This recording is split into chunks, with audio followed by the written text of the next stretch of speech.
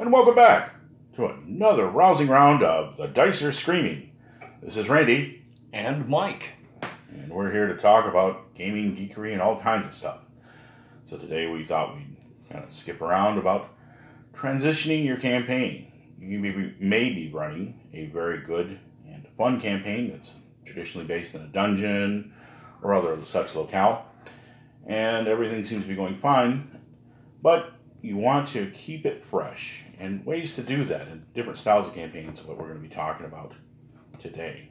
And not specifically a particular overriding theme like a dungeon delve, but different phases inside your campaigns. Yeah, shaking it up a little bit in mid-campaign is a good way to keep things from getting a little stale. And I don't really have an exact favorite type of, module or adventure style. But I do like running across almost all of them at some point or another in the course of a single campaign. And by that I mean, say you're starting with your campaign and you're a bunch of first levelers and you're out there in the dungeon and it's crawl, crawl, crawl, stab, stab, stab. And you haul that swag home and pawn it off at the little local shops. That's great, but 7 or 8 levels of nothing but that starts to wear a little bit thin. So what we're really talking about today is the notion of changing up the style of adventure from time to time, so that at no one point do you ever feel like, yeah, man, it seems like all we do is, crawling around in holes in the ground. Shake it up a little. Right. You go to the various styles. There's wilderness adventure, and that's one we're going to cover, is just, where nature itself is your main opponent, along with a bevy of wandering monsters and planned encounter sites that the players can stumble upon. Rather than a dungeon crawl, this is known as a hex crawl, moving from hex to hex and having kind of the fun of not knowing what's going to show up with the wandering monsters. And this is where it's important to, at least I feel, to have the wandering monster table planned out, or just even if you're using a generic one, make sure that some of the monsters are key to certain areas and locales so that can lead to further adventure. It supports well in a sandbox type area where there's no direct place you have to go, but you can also inversely have places to go. Perhaps a sage who lives in a remote area, or legends about a magic item, or the much wanted treasure map. Also a classic which can be planted in any adventure at any time. There's few things players like more than treasure, and with good reason. But you can put a treasure map into their hands via almost any circumstance anywhere. But with regard to the outdoors, outdoor adventuring is a great way to get out of the grind of interior dungeon crawls. And I love the idea, and have always loved the idea, of nature being the enemy itself. The burning heat of a desert, running low on water supplies. Check your rations. Or being in a, freezing range of mountains and, it's killing the hobbits. That kind of moment presents unique challenges that are not just something you can stab away at until they're gone. And DM style, I love a challenge that is outside the box a little. Yeah, even just crossing a river or a mountain range can be a formidable obstacle in and of itself, taking a whole session to play. But again, that might not be for everybody. That's why you have the wandering monsters and set piece encounter areas, where maybe a small dungeon or ruins is located, haunted by maybe a little crota or or other types of creatures, a small lair of giants, what have you. These can all be put in there to add some excitement and make it seem like there is a plan, even if there isn't one. So, to borrow that from the Joker. Yeah, you can always tuck in a little random mini module where people encounter, say for instance, a very angry and antisocial Medusa. I'm not sure they come any other way. No. But a Medusa with a very serious passion for sculptures. Yeah. You know, if you really have a sense of humor, you can make her actually a sculptress. Just routinely making her own statues. Yeah, sometimes I get bored and there's nothing handy to turn into stone, so I make my own. No, you can throw anything at people at any time in an outdoor adventure, and it's really sandbox style friendly. Yeah. Moving on, another would be to get people out of the dungeon. You can also thrust them unwillingly into the court and find them in political intrigue. Yeah, the great game, where there's many types of political situations, and not all players react to them well. Some people like playing the barbarian, like, there's a lot of talking here and not enough hacking. And, that's a fair thing. You have to keep people engaged. But even being the bull in the china shop that a barbarian is in a political game still has its opportunities. Barbarians tend to be pretty straightforward and can also see through a lot of plots pretty easily. So always remember that social skills don't always apply to intimidation checks. Things like sense motive and also oaths and things like that, they tend to take pretty seriously. So tailor a political campaign or adventure carefully to your players. If you have like paladins and clerics, perhaps something in the name of The Rose, something similar to that. The Name of the Rose, which was a great movie. That's a good one. Intrigue in a Cloister, murder mystery. These are ways that can be adapted to various means inside different approaches to a city adventure. And also, running afoul of the most dangerous creature in a city is the guilds. Most notably the Thieves Guild, but also assassin guilds or other underground or black market organizations can also run afoul, especially with players trying to fence goods or unscrupulous treasure items. They can run afoul of the Thieves Guild or the criminal element very quickly. Now hurry along, Korgoth. It's almost the end of the month, and my rent is nearly due. Yeah, Gog Magog, Baron of Thieves. Yeah, we'd be remiss here at the Dice Are Screaming if we didn't have an occasional Korgoth. Korgoth of Barbaria. Reference. Go to YouTube, look it up. Yep. This is your homework assignment for this week, Fight Club members. The first rule of Game Club is we don't talk about Game Club. The second rule of Game Club is we do not talk about Game Club. There's a third unwritten rule that you have to know about Korgoth of Barbaria. Yeah, but dealing with various financial interests in a city campaign can pit players against even their own best interest at times. It can actually, put them in that unenviable situation of being blackmailed or manipulated to work against what would generally be, their purposes for their own benefit. But if you catch them in the right circumstance, entrap them with words, get promises out of them that they should not have given, or entice them with the promise of money and then lure them into a circumstance where now they're no longer on the sunny side of the law. Those kind of manipulations can also lead to combative moments, so that a very civilized conversation, social-based campaign is punctuated by periods where they will need strength, where they will need the ability to fight at the drop of a hat, and it could be skullduggery in a dark alley.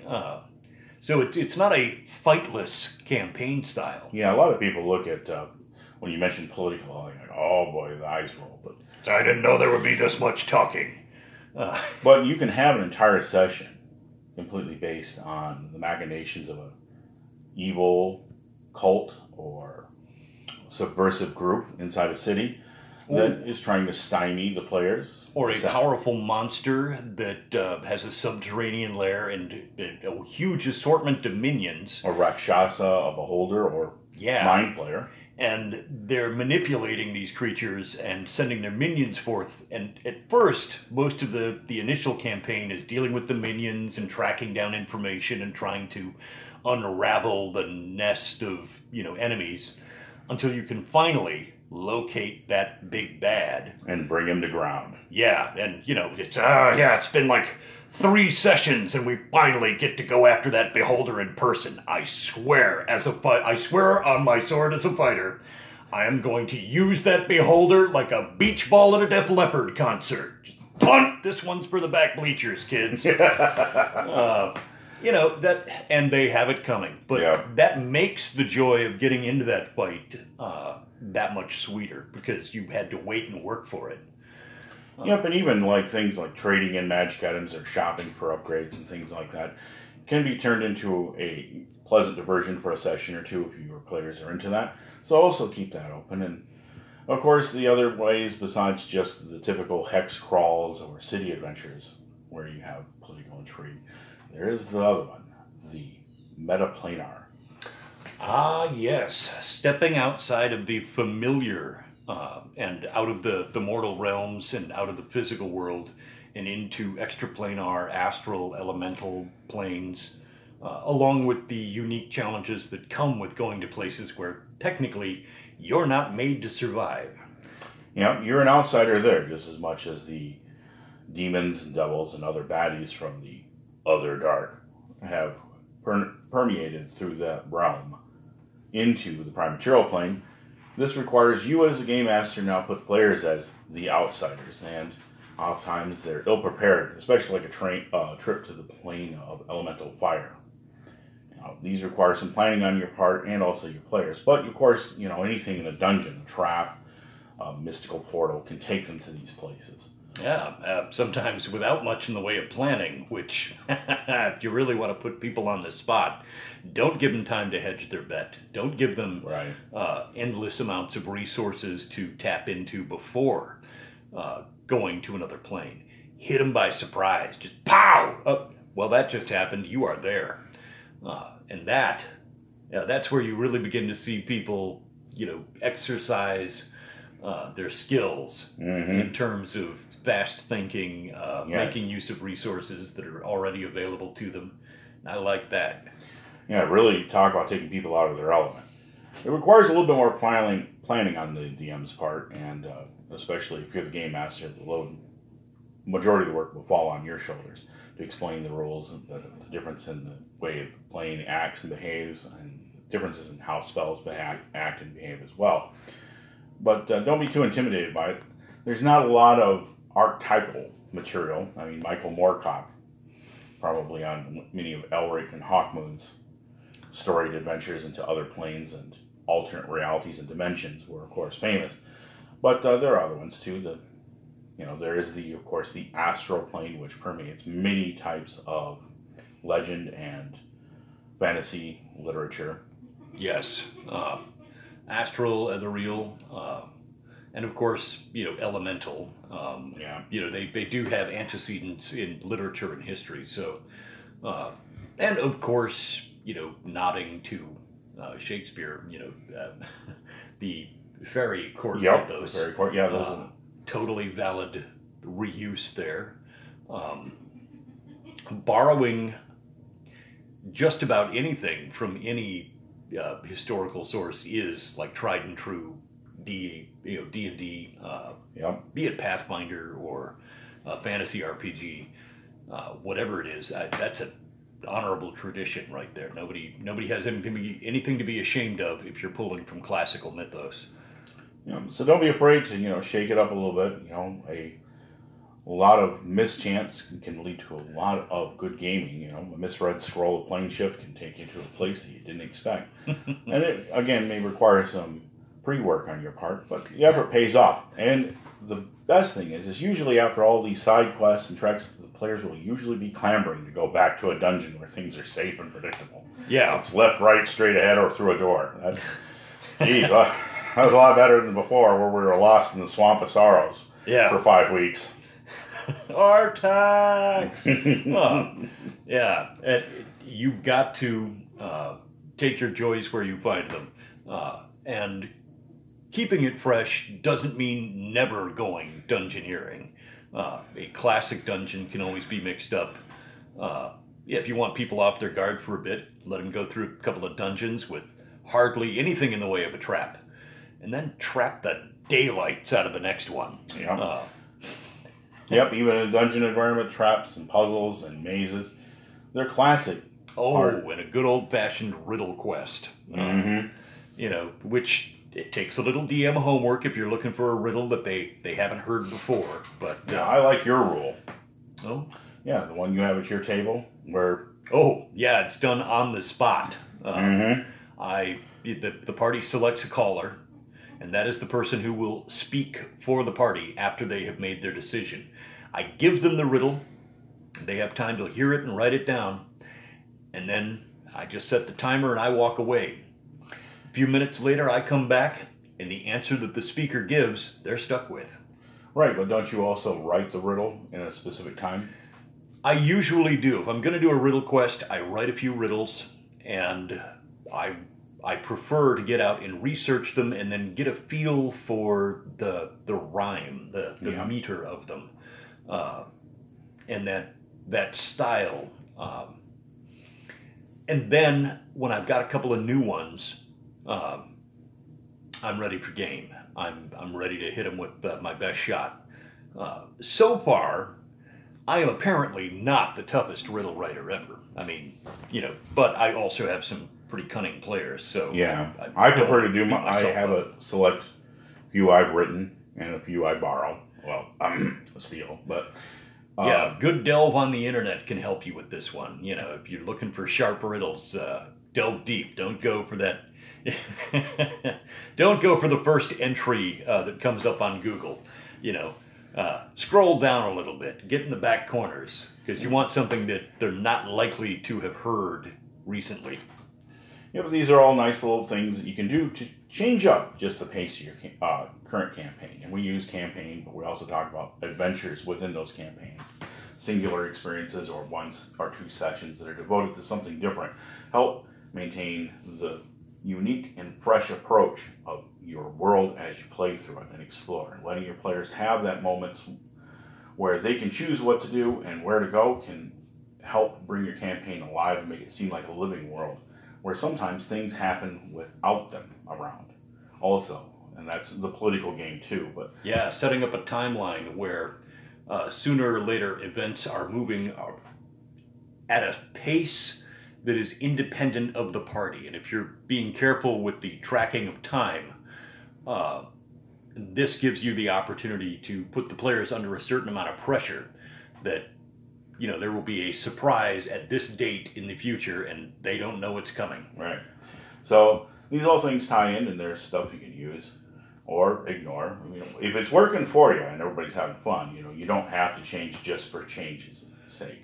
Make sure that the changes you're making are done because the players are just like, it's just another delve into the dungeon. What's going to be on the 4th level tonight? That's your kind of signal, so that read your players and always listen. And of course, as usual, make sure that your players are engaged in the campaign, and if they're not, ask questions. There's no harm in that. You don't have to be inapproachable or aloof. Yeah, they're your partners in this experience. They're your audience as a DM. Accept their input. Doesn't mean you have to follow their input, but at least have a finger on the pulse of things and be ready to listen. Yeah. That's all you could ask for. Is the best advice you can get about what players enjoy is actually watching players and seeing what they enjoy. So, keep your eyes and ears open, and if it's working for you, keep it. If it's not, change it. No worries. But I think we covered a pretty good section tonight, and of course, we appreciate you sticking up with us. As always, look us up on Facebook on the Dice Are Screaming page there. You can see our newest episodes posted up there, as well as give comment and commentary. Goodness, terrible today. Just conflict on the mind. Roll for initiative. That's all I can paint for. But also, you can reach us on Twitter at the usual places at Death Hand. It's DETHAND Gaming, and Magi Vox. That's MAGIVOX at Twitter. Yeah, you can reach us there, and of course, hit that applause button. Follow us. We appreciate your views, but give us some applause too. Use the anchor button, and we're getting bigger here. We're going to be giving a little shout out to Eric Tenkar of Tenkar's Tavern. We'll be setting up a channel in Discord, and also we'll be posting our new episode starting next week on Tenkar's site, so you look for us there as well.